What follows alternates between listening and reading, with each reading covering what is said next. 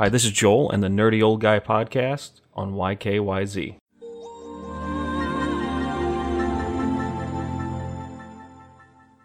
In my last episode, I talked about first-party games and how they're going to be upgraded to the Series X. Just remember, if you have that Game Pass, you're covered. Now, for third-party games, Xbox is giving them the option to be part of essentially what is a free upgrade program. And it's not even really an upgrade. They're using words such as HD versions or remakes or just whatever words they might be. What this is people are utilizing the new power of the new console, making it look a lot better and load faster.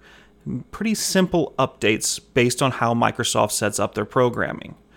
Now, if a third-party company wants to charge you for that, I personally am against it because these are pretty simple updates from what I'm understanding, and I don't think they're going to.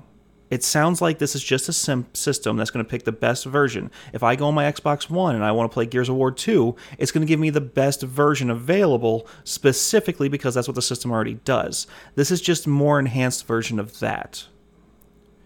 Most of these games should be free. And if they end up charging you for an upgraded version, you need to question if it's actually worth purchasing and stick with the version that's already going to work on the Series X. You have a version already, and it works.